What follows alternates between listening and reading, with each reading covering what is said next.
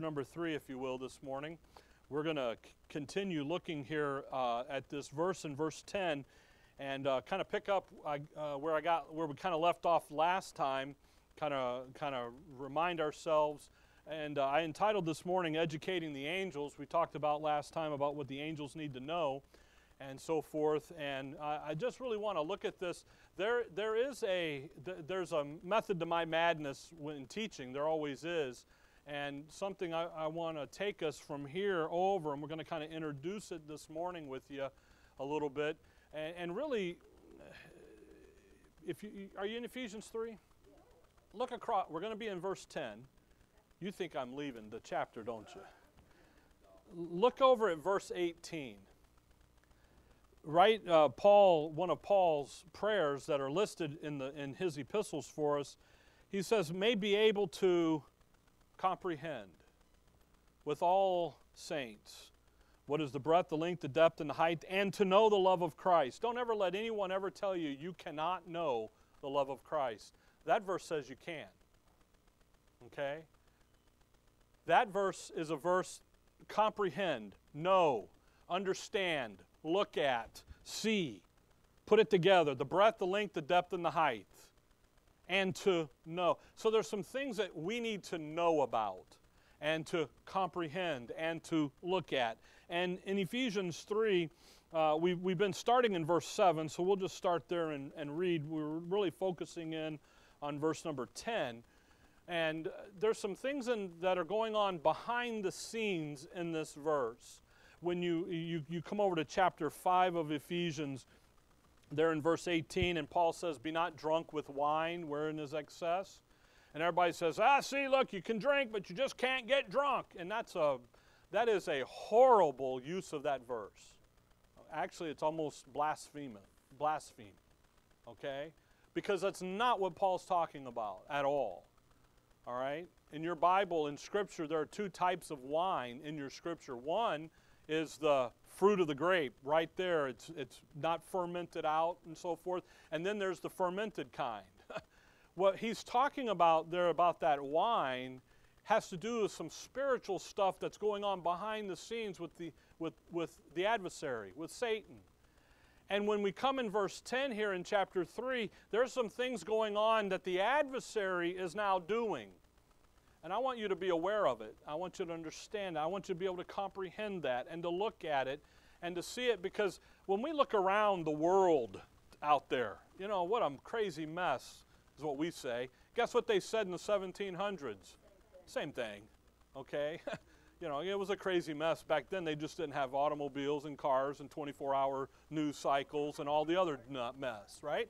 But they still had the mess. You read some of the history books and the biographies and stuff of that time, and they had a mess, but it was just a little different. So, you know, the world's going to hell in a handbasket. It's been doing it since Adam, okay? So, but you need to understand some of that. Ephesians chapter 3, verse 7, Paul says, wherefore I was made a minister according to the gift of the grace of God given unto me by the effectual working of his power.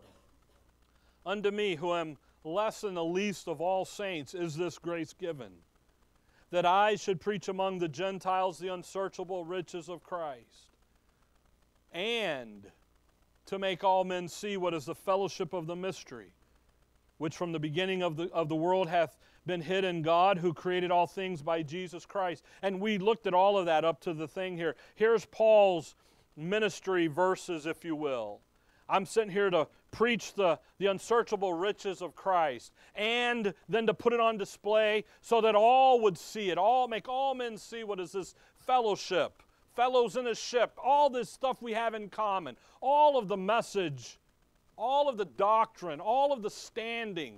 It's in Ephesians 1 where he says we're complete in Christ.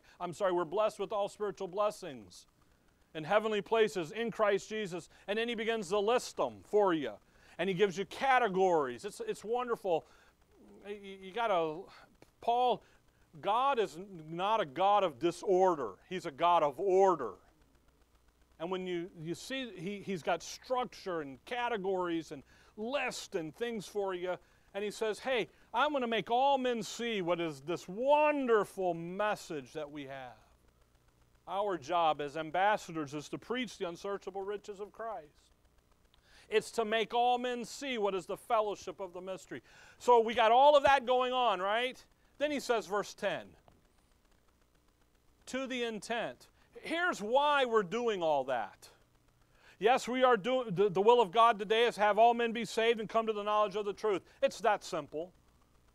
That's all that it is. It isn't anything else. It isn't religious due hierarchy. It isn't religious ceremony. It's just simply seeing all men get saved and then come to the knowledge of the truth. If you run into someone who is saved and understands salvation is by trusting Christ and Christ alone, then let's get them in the truth and expose them to the truth. 9 out of 10 of them will reject the truth. I say that from 20 years of doing this. I say that from growing up in this message. When you begin to lay out right division in front of people, what happens? They clam up and they leave. There's several ways you can leave a church, by the way. The right boot of fellowship, where they're booting you out, or you can leave. See? I like to get booted out. That was a lot more fun sometimes. I'm just kidding. You guys relax. It's only Sunday. I can get the joke book out here. Bust, okay?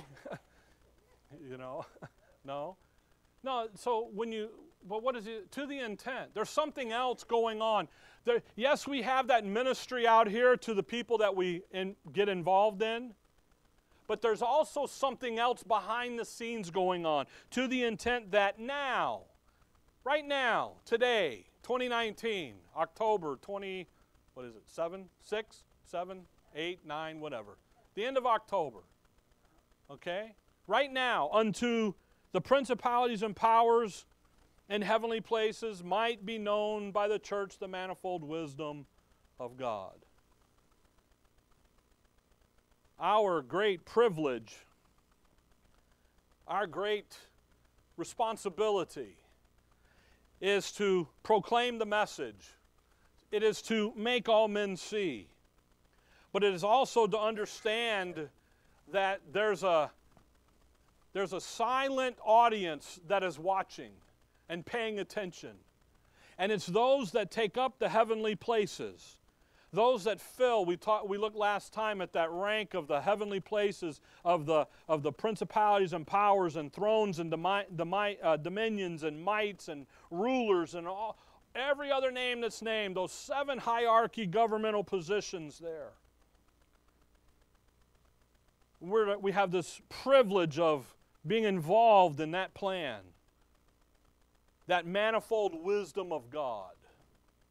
Now watch verse 11. According to. I told you to watch the according tos. First of the year. According to what? The eternal purpose which He purposed in Christ Jesus our Lord.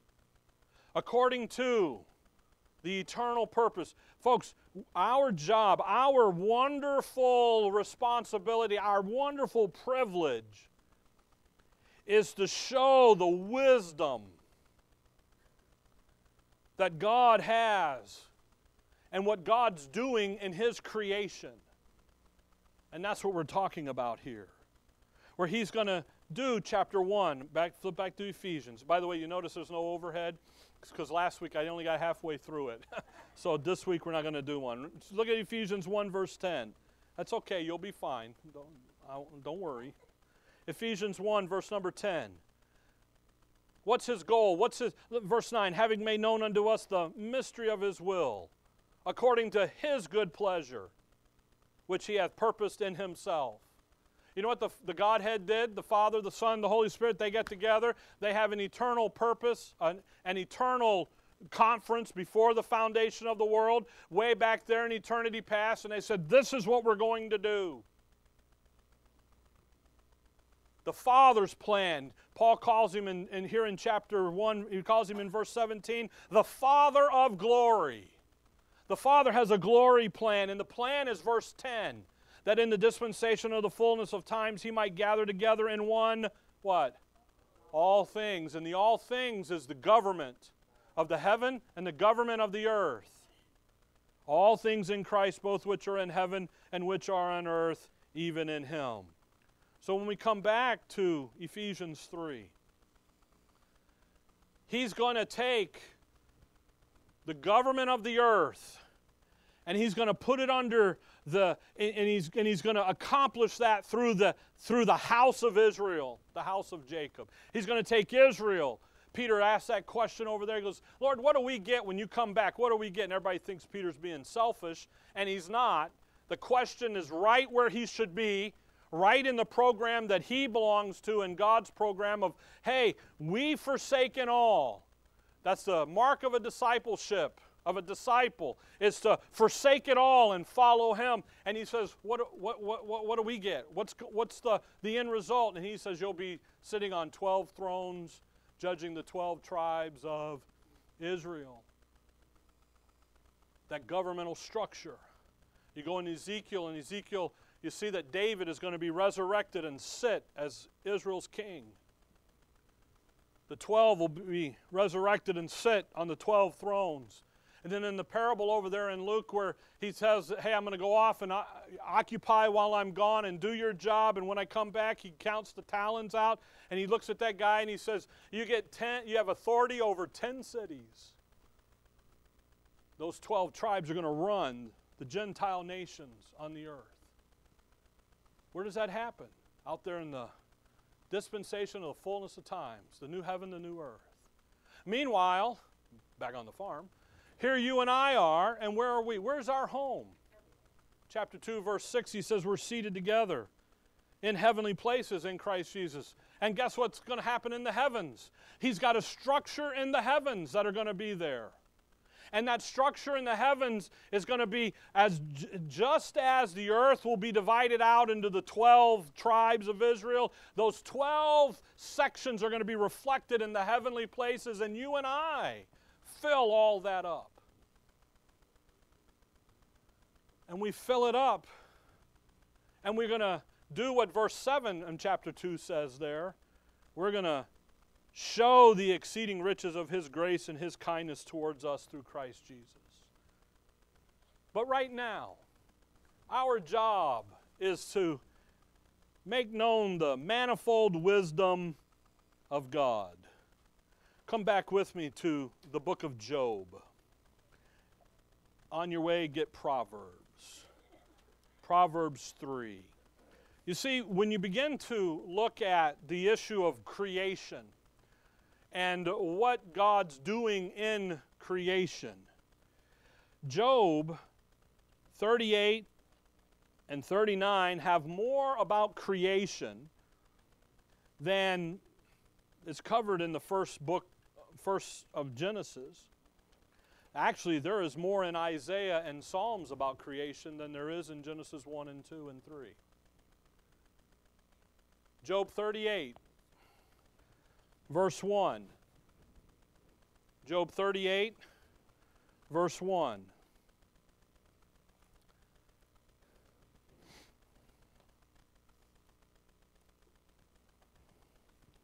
Hang on, I'm looking for a verse. I told you Proverbs 2, right? Okay. Job 38, verse 1. Then the Lord answered Job out of the whirlwind and said, now Job's been dealing with his 3 miserable friends. Now the Lord's going to talk to Job. Okay? And he says, who is this that darkeneth counsel by words without knowledge? What a question. That's a wonderful question that the Lord asked Job. Gird up now thy loins like a man, for I will demand of thee, and answer thou me. Now when he says, gird up thy loins like a man, he's not telling Job, stand up and grow up. Quit being like a baby. Rather, he's looking at Job and saying, Job, you stand there and answer my questions of why I put man on the earth to begin with. Why did God create man to begin with, Job? Answer the question. Where were you? Where wast thou when I laid the foundations of the earth? Declare if thou hast understanding. Who hath laid the measure thereof, if thou knowest? Or who has stretched the line upon it? Whereupon are the foundations therefore fastened? Or who laid the cornerstone thereof? Job, I want you to think like a man's going to think. You need to think about this way. Where were you, Job, when I created everything? Where was man? Not there. They weren't even there. He knows where he was. Job does. He's not there. He didn't exist yet. But who was there? Well, the Godhead was. And look at verse 7. When the morning stars sang together and all the sons of God shouted for joy. There, look who's watching. The angels are watching. The angelic host are there. And they see what God's doing. And they shouted for joy. And they sing. And this is a wonderful event that's going on. They're watching. They see what's happening. The angels know that something was going on, and they wanted to know what it was all about. That 1 Peter 1, he says the angels inquire, desiring to know. They looked into the matter. They know. They see the Lord doing, the Godhead doing this, and they're like, what in the world is going on? He's executing them. He's educating them. He's not executing them. He's educating them. As they see creation, that's what you call, can't read my writing. They're watching that. Flip over to Genesis 1. What did they see happen? Genesis 1. Genesis 1 verse 1. In the beginning God created the heaven and the earth. And the earth was without form and void. And darkness was upon the face of the deep. And the Spirit of God moved upon the faces of the water. And God said, let there be light. And there was light. And God saw. And off you go all the way down through the end of that chapter. The rest of that chapter down to verse 26. And it's and God. And God. And God. As they watch Him do that, He's creating, isn't He? He's doing. The angelic host watch it. But something's wrong. Look in there in verse 2. And the earth was without form and void. Well, come over to Isaiah. I know you got Proverbs. That's okay. Hold on to it. Look at Isaiah 45. Something's up. Isaiah 45. And verse 18. Isaiah 45 and verse 18. For thus saith the Lord that created the heavens, God Himself that formed the earth and made it. He hath established it, He created it, not in vain. He formed it to be inhabited. I am the Lord, and there is none else. When God created the creation, He did it, and not in vain. He created it perfect, didn't He? But He created it to be inhabited. But in 1:2 it says it was without form and void. Uh-oh, what happened? Come over to Jeremiah chapter 4. Jeremiah chapter 4. That term, without form and void, is a term that references the second coming, tribulation of the Lord Jesus Christ when He comes back and He judges. So there is a judgment that has been placed on creation in Genesis 1 verse 2.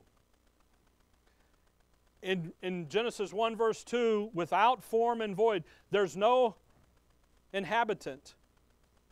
There's no form, there's no function. It's just there. It's been judged. Jeremiah 4 verse 23. This is the only place that this term occurs outside of Genesis 1 verse 2. And it's in connection to the second coming, to the battle of Armageddon, and the result of that judgment of that battle against Satan and his host. Jeremiah 4:23. I beheld the earth, and lo, it was without form and void. And the heavens, and they that had no light. I beheld the mountains, and lo, they trembled, and all the hills moved lightly. I behold, and lo, there was no man, and all the birds of the heavens were fled. I behold, and lo, the fruitful place was a wilderness, and all the cities thereof were broken down at the presence of the Lord and by His fierce anger. So between Genesis 1:1 and 1:2, the Lord's anger erupts. And the Lord, there is a judgment on what He has created in verse 1. Now I know you get all the gap theory, blah, blah, blah. So if you stick around the next couple weeks, I'll show you the conspiracy theories result out of the belly of Satan himself. So if you want to have a conspiracy theory, you can have it. I like them. I enjoy them. I don't believe them. I just like figuring them out. You know who shot JFK? A gun did. Somebody pulled the gun trigger. That's who shot him. Now that just busted that all up for you, didn't it?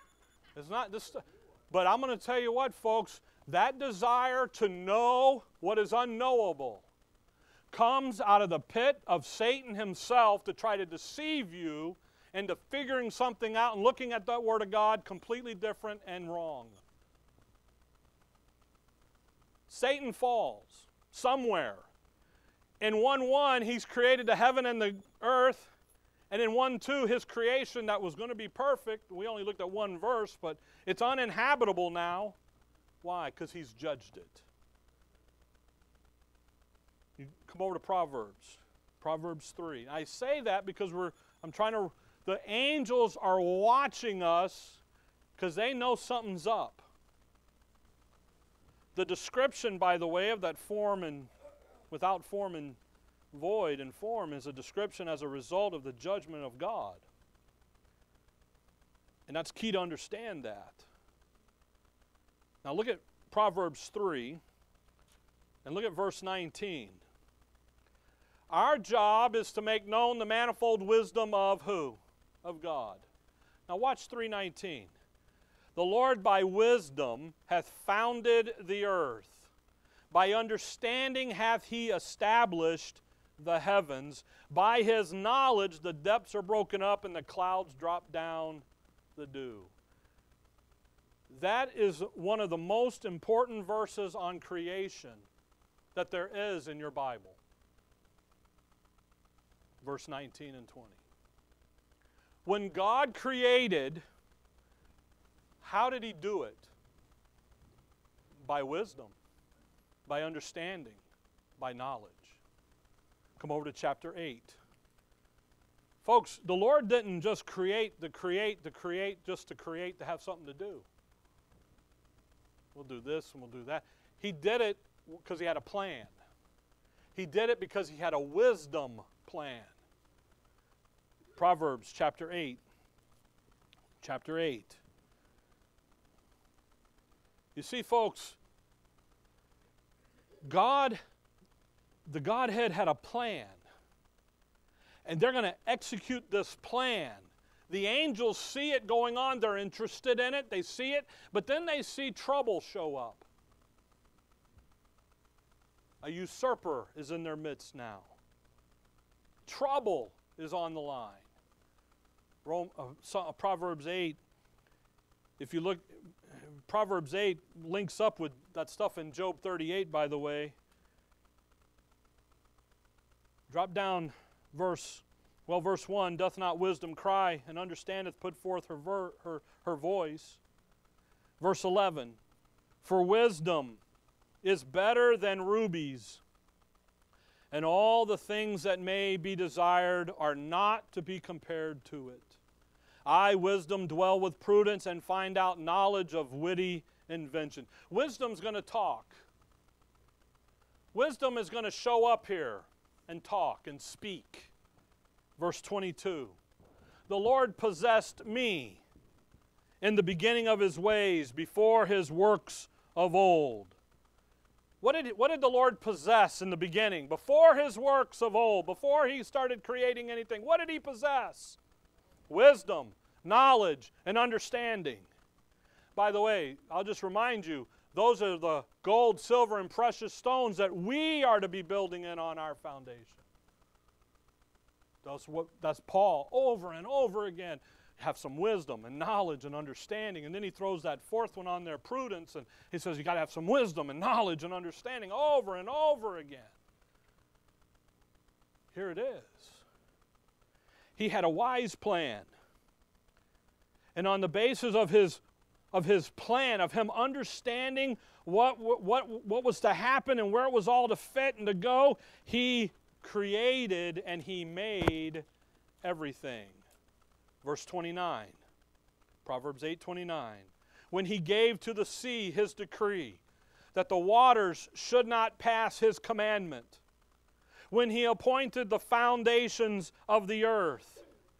Do you know why the water stops where it stops? There's a command there. There's an ordinance there. Look at verse 30. Then I was by him. Again, who's the I? Wisdom. As one brought up with him, and I was daily his delight, rejoicing always before him, rejoicing in the habitable part of his earth, and my delights were with the sons of men. I, wisdom, boy, he delighted daily in me. Every day. You know what he would do? He would come up, he would take that blueprint of creation out, and he would say, okay, we're going to do this today. And he says, all right, we're going to do this, and God said, and bam, oh boy, look at it. You know what? Every day ends with, and God thought it was what? Good. Then he'd go, okay, we're going to come, all right, the next day, come over and go, all right, we're going to do this, and wow, it matches the plan, and there it is, and it's perfect. The plan came together. Come over to Psalms 115. You see, everything was clicking right along until the usurper showed up. And when Satan showed up, we'll see him in just a minute here in Isaiah 14. We'll see his decree. So then when God in Genesis 1:2, it's without form and void, there's been a judgment. By the way, the Spirit of God moves upon the faces of the water. Verse 3 says, and God said. The Holy Spirit always works with the Word of God, always, never works apart from the one or the other. No matter where you're at on the timeline of God or in the books or in the dispensations, the Word of God and the Spirit of God are always working together, never separate. The fall of Satan happens. By the way, in Genesis 2 verse 1, now it's heavens, plural, right? Because what has happened in chapter 1?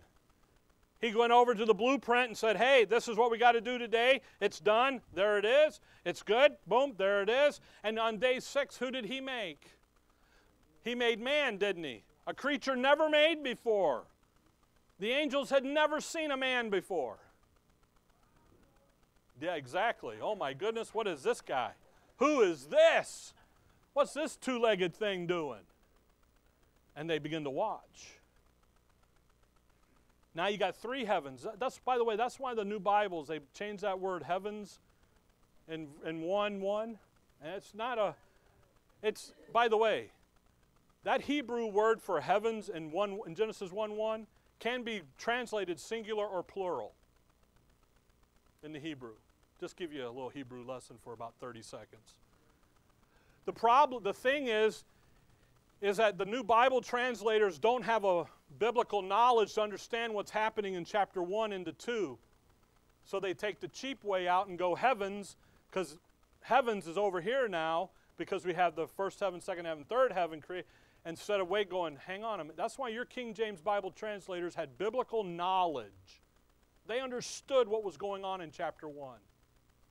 That there is a judgment, and now we're going to not recreate, but recreate the scene.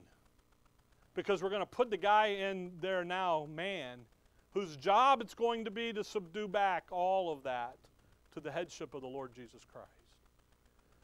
Did I lose you?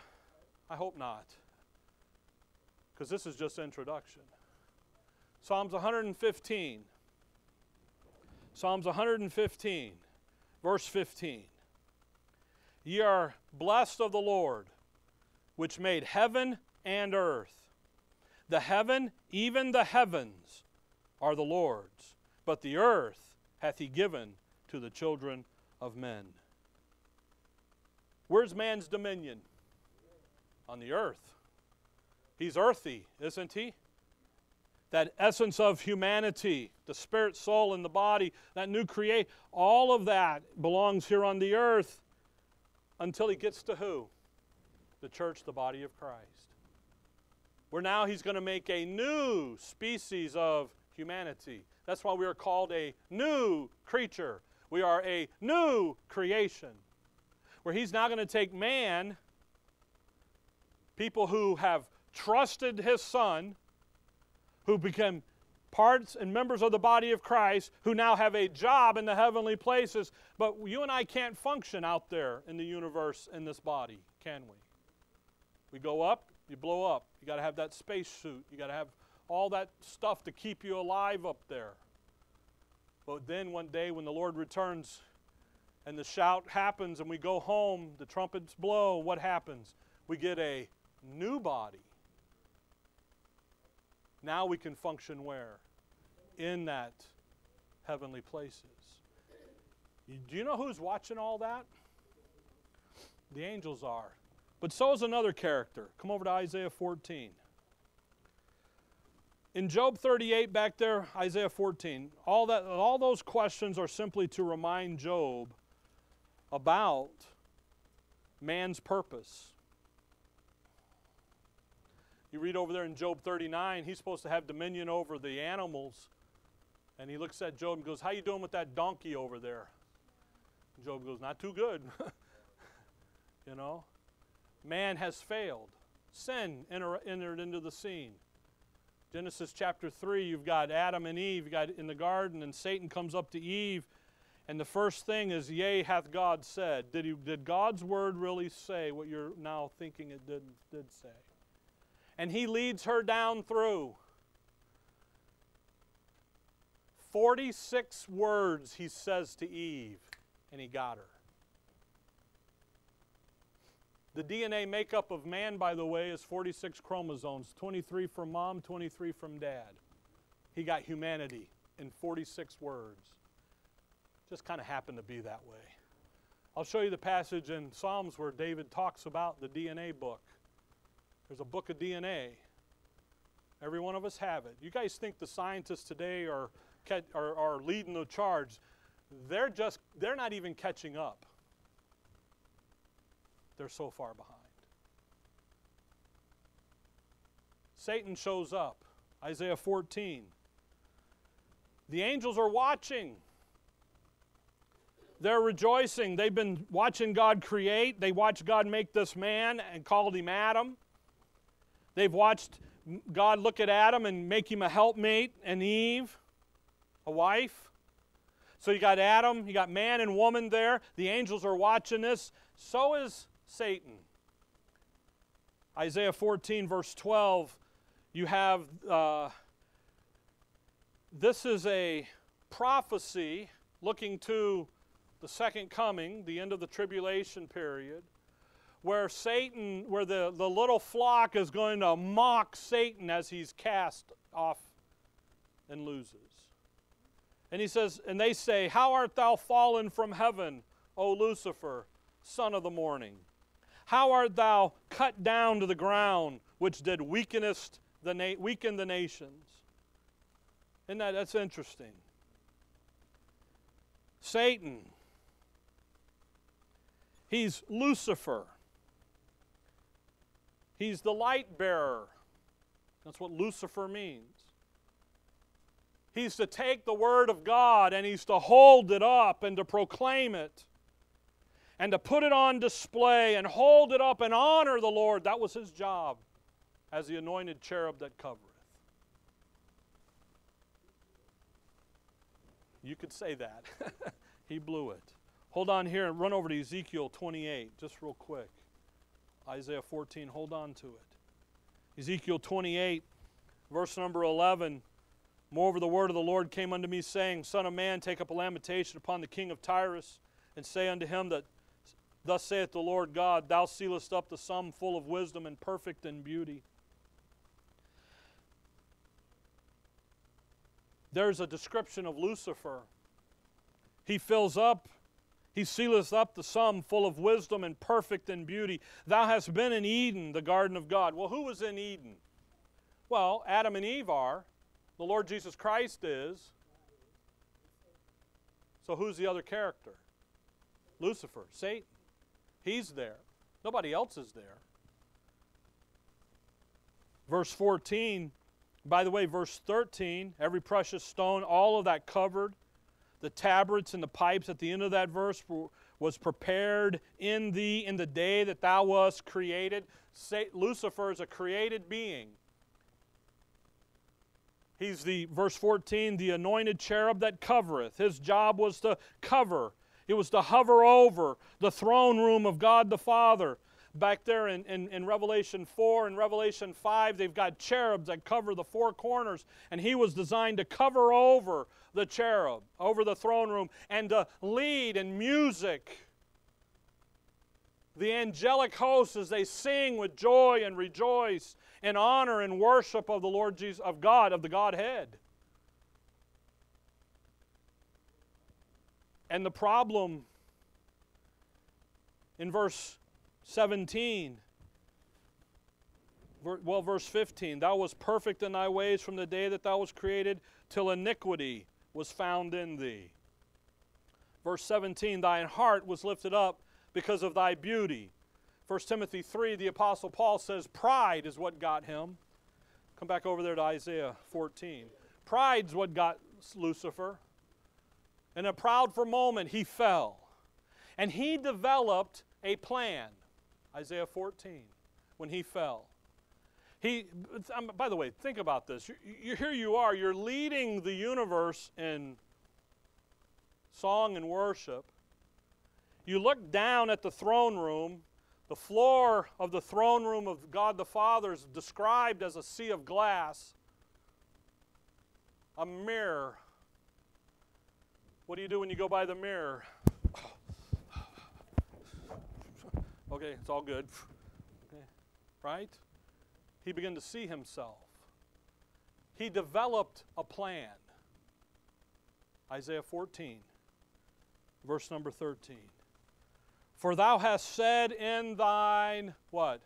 Heart. Iniquity was found where? In his heart. What does he say in his heart? I will ascend into heaven. I will exalt my throne above the stars of God. I will sit also upon the mount of the congregation in the sides of the north. I will ascend above the heights of the clouds. I will be like the Most High. What's he do? He says, I got a plan. And my plan is to be better at doing what's going on than him, God. As they look back at him and mock him, they remind him of his 5-point plan. I will ascend into heaven. Here's his plan. I'm going to exalt my throne. What's a throne? Governmental authority. I got my own government. We're going to have a coup. We're going to take over. We're going to, Psalms 24 calls him he's an imitator. He's the imitator. And he wants to be God. That's what he wants to be. I'm going to exalt my throne above the stars of God. I'm going to be above the angelic creation. I'm going to be the boss. I'm going to be the king. I'm going to be like the Most High. The congregation of the north there, the sides of the north. I'm going to sit in authority. I'm the one that's going to sit there and sit in judgment. You go over and remind yourself of Job 1 and 2, where Satan and the Lord talk about the servant Job, and they're gathered into those mountain, the congregation of the sides of the north. By the way, just FYI, when all that comes to the earth and the Lord sets up everything, we're talking about Lebanon. That's what we're talking about on a map. North of Jerusalem, okay? But what it is it's a place in the universe, up in the north end of the universe, where all of the angelic hosts were come and give an account. It's an accounting meeting. That's why in Job 1, the Lord looks at Satan and says, where have you been? And he goes, I've been walking to and fro in earth and seeing and looking around. Then in verse 14, he says, I will ascend above the heights of the clouds. He's the lifted up one. He's going to be the worship. So you got him saying, I'm going to be king, and now I'm going to be priest. And I'm going to be like the Most High. I'm going to be the prophet. By the way, if you write down Genesis 14, verse 18 and 19, the Most High is defined for you as the possessor of heaven and earth. Satan says, I want to be like him, a counterfeit. Satan knows he can't be God because he can't speak it into creation. He's created. Satan's a created being. He knows that. But you know what he says? I can be like him. I can imitate him. I can have a plan. I can have a scheme. And all the angels are watching this. Come over back to Ezekiel 28. That's his plan, folks. His plan is to exalt himself and to be the king, the prophet, and the priest over the creation. So now you come to Ezekiel 28. Look down, start at verse 16, kind of where we stopped. By the multitude of thy merchandise they have filled the midst of thee with violence, and thou hast sinned. Therefore I will cast thee as profane out of the mountain of God, and I will destroy thee, O covering cherub, from the midst of the stones of fire. Thine heart was lifted up because of thy beauty. Thou hast corrupted thy wisdom by reason of thy brightness. I will cast thee to the ground. I will lay thee before the kings, that they may behold thee. Thou hast defiled thy sanctuaries by the multitude of thy iniquities, by the iniquity of thy traffic. Therefore will I bring forth a fire from the midst of thee. It shall devour thee, and I will bring thee to ashes upon the earth in the sight of all them that behold thee. Boy, he gonna get on with it, isn't he? What I want you to notice in verse 15 is the issue of by the multitude of thy merchandise. And then in verse 18, by the iniquity of thy traffic. When you have merchandise and you're going to traffic it, what are you doing? You're selling it, aren't you? You're selling merchandise. We're going to sell it. We're going to make money. What's he selling? A plan, a wisdom plan. A plan of wisdom that says, if you follow me, we'll be like the Most High. I got a plan. And you know what he did? Hold on to all this. Go over there to Revelation 12. You know what old Satan did? He goes out there. You can just let Ezekiel go. Get Revelation 12. Revelation 12, verse 4. Talking about the dragon, about Satan. And his tail drew the third part of the stars of heaven, and then cast them to the earth. And the dragon stood before the woman, and off they go. You see that issue about the third? Satan goes out there. He starts merchandising his plan. You see, his plan is an information plan. Most of the times when you join a multi-level marketing or something, you're pushing pills or products and stuff. His product was information. His product was wisdom. And he took it to the only audience he had at the moment, which was the angels. And he got them. If you come back to Daniel, it's just fascinating, folks. I'm sorry if I'm boring you. But you got to understand what's going on, because this stuff is going on. And you and I have the privilege of educating the angels and in the recovery, the reconciliation plan that the Father has for the heavens. Daniel chapter 10.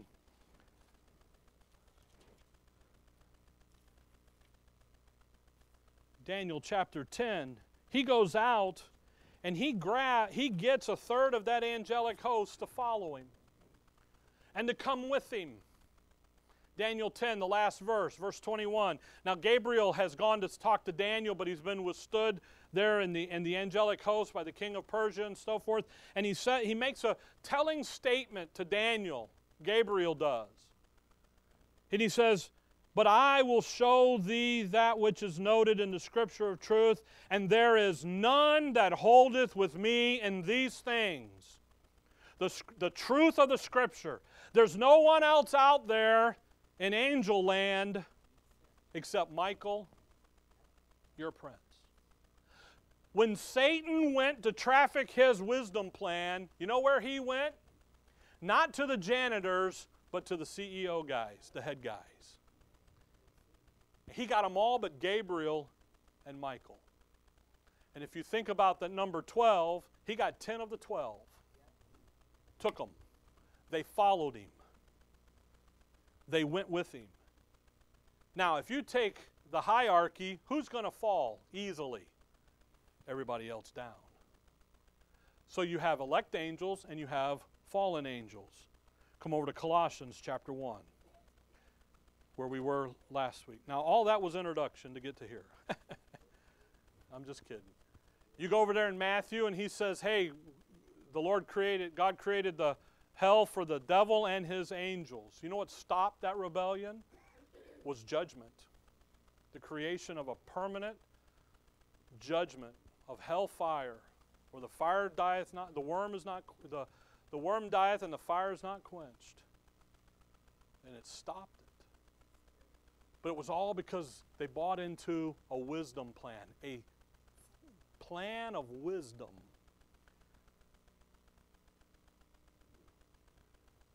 So what are we going to teach? I hate to do this to you. Go back to 1 Corinthians 2. Sorry. 1 Corinthians 2. I try to limit that, but it just, 1 Corinthians 2. So we're going to educate the angels. They have seen all this happen. They come along and they see God reach down and confound the languages in Genesis 11. Establish his nation in the earth in Genesis 12 with Abraham and his seed. They watched Satan attack that seed line, starting with Noah. They watch him do, and we'll see all this in the coming weeks. And they watch that stuff, and they're watching that, and they're looking at it. They see Abraham, then it's Isaac, and they see Isaac, then Jacob, and then they see Jacob, and out of Jacob comes the tribe of Judah, and then out of comes the family of Jesse, and here comes David, and there's the king, and they see all this fight over the seed. Because that's what Genesis 3:15 said it was going to be about. They see the great persecutor, Saul of Tarsus. They see, Acts 9, the road to Damascus. And they go, what just happened? And you know who was leading that rebellion, that choir, was Satan himself. The most shocked creature in the universe was Satan when the Lord met Paul on the road to Damascus. Because he thought he had won. I've got Israel, Acts 7, stoning and committing the sin that can never be forgiven, which is the blasphemy of the Holy Spirit there, in the typology with the stoning of Stephen. They've completely done. I've got them. They're unusable by God. They're mine. And the Father says, yeah, but hang on a second. I got a 1 Corinthians 2:7. But we speak the wisdom of God in a what? In a mystery.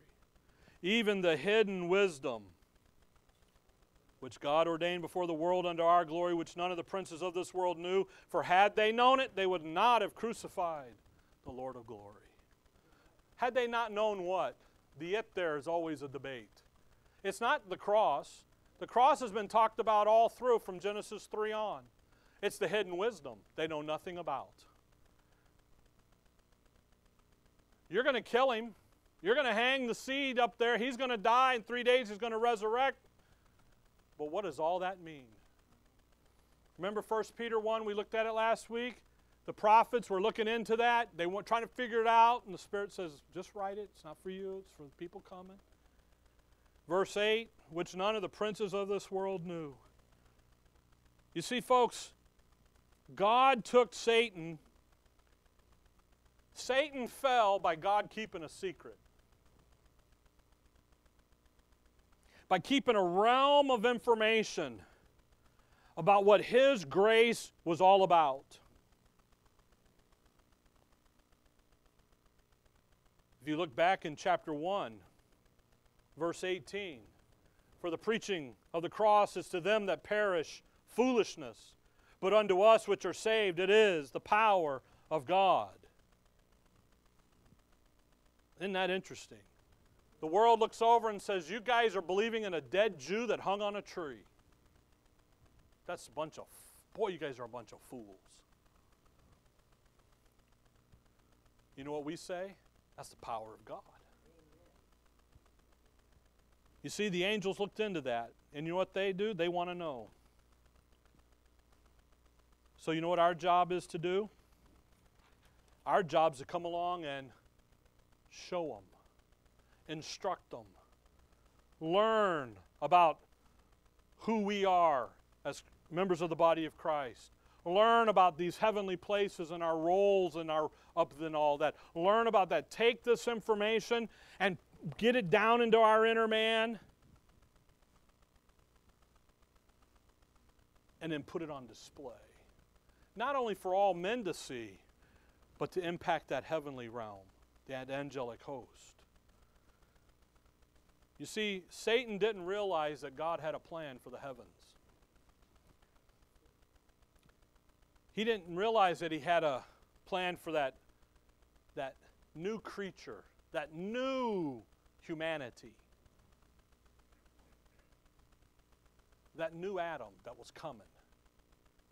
Satan didn't know anything about it. And when the Lord revealed it, come over to Colossians 1. We'll close here. Colossians 1. We were reading last week, verse 16, so we'll just pick up there. For by Him were all things created, that are in heaven and that are in earth, visible and invisible, whether they be thrones or dominions or principalities or powers. The all things are described to you as governmental positions, thrones, dominions, powers, principalities, mights, rulers, every other name that's named. Visible, that would be earth, wouldn't it? Nation of Israel. Invisible, spiritual, the body of Christ. All things were created by Him and for Him. And He is before all things, and by Him all things consist. He is the head of the body, the church, who is the beginning, the firstborn from the dead, that in all things He might have the preeminence. For it pleased the Father that in Him should all fullness dwell. You know what? Prophecy comes along. Genesis 12, all about the earth. From Genesis 1 verse 2 all the way to the book of Acts chapter number 9, it's all been all about the earth. Psalms 115, we read it a minute ago. The heavens belong to who? The Lord. The earth belongs to man. So now, okay, what about the heavens? He says, I got a plan. It's right here. Satan didn't realize it. Verse 19. Verse 20, and having made peace through the blood of His cross, by Him to reconcile all things unto Himself. Reconcile. Restore it all back to the original decree. And just so you don't misunderstand what he's talking about, by Him I say, whether they be things in the earth or things in heaven. And you that were sometimes alienated and enemies in your mind by wicked works, yet now hath He reconciled in the body of His flesh through death, to present you holy and unblameable and unreprovable in His sight. Isn't that interesting? You and I, because of Calvary, we play a part of this plan as well. There's something cosmic going on here, folks. A little bit bigger than just getting saved out of hell. We're talking about eternity. When you go through the struggles of life now, and you do, when you go through the up days of life, and you do, just know that there are others watching to see how you respond to the doctrine that's resident in your inner man, and that has an impact out into eternity. The angels are being educated, folks, and they're being educated about this reconciliation program that God has for the heavens, that part that He kept secret but now is revealing.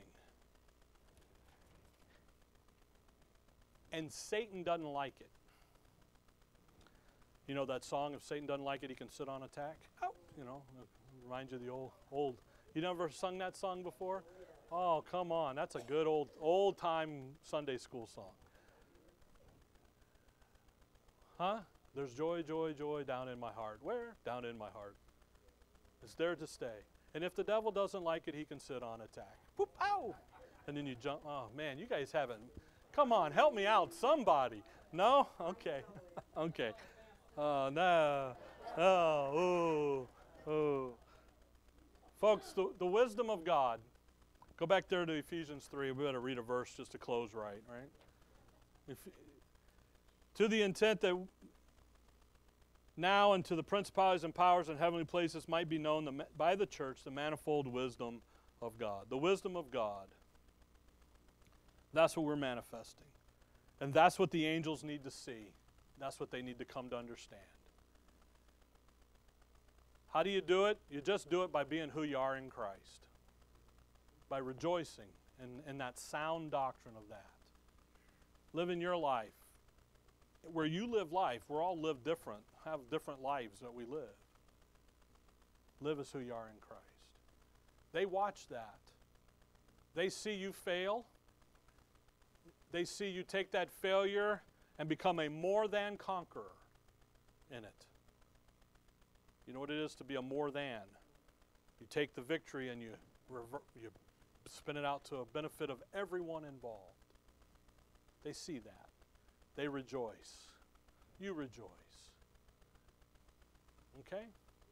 Now we're going to jump back into Mr. Satan next time a little bit more. Because his wisdom plan pops up, and the design of it is to weaken the nations. But it's also designed to weaken you and I.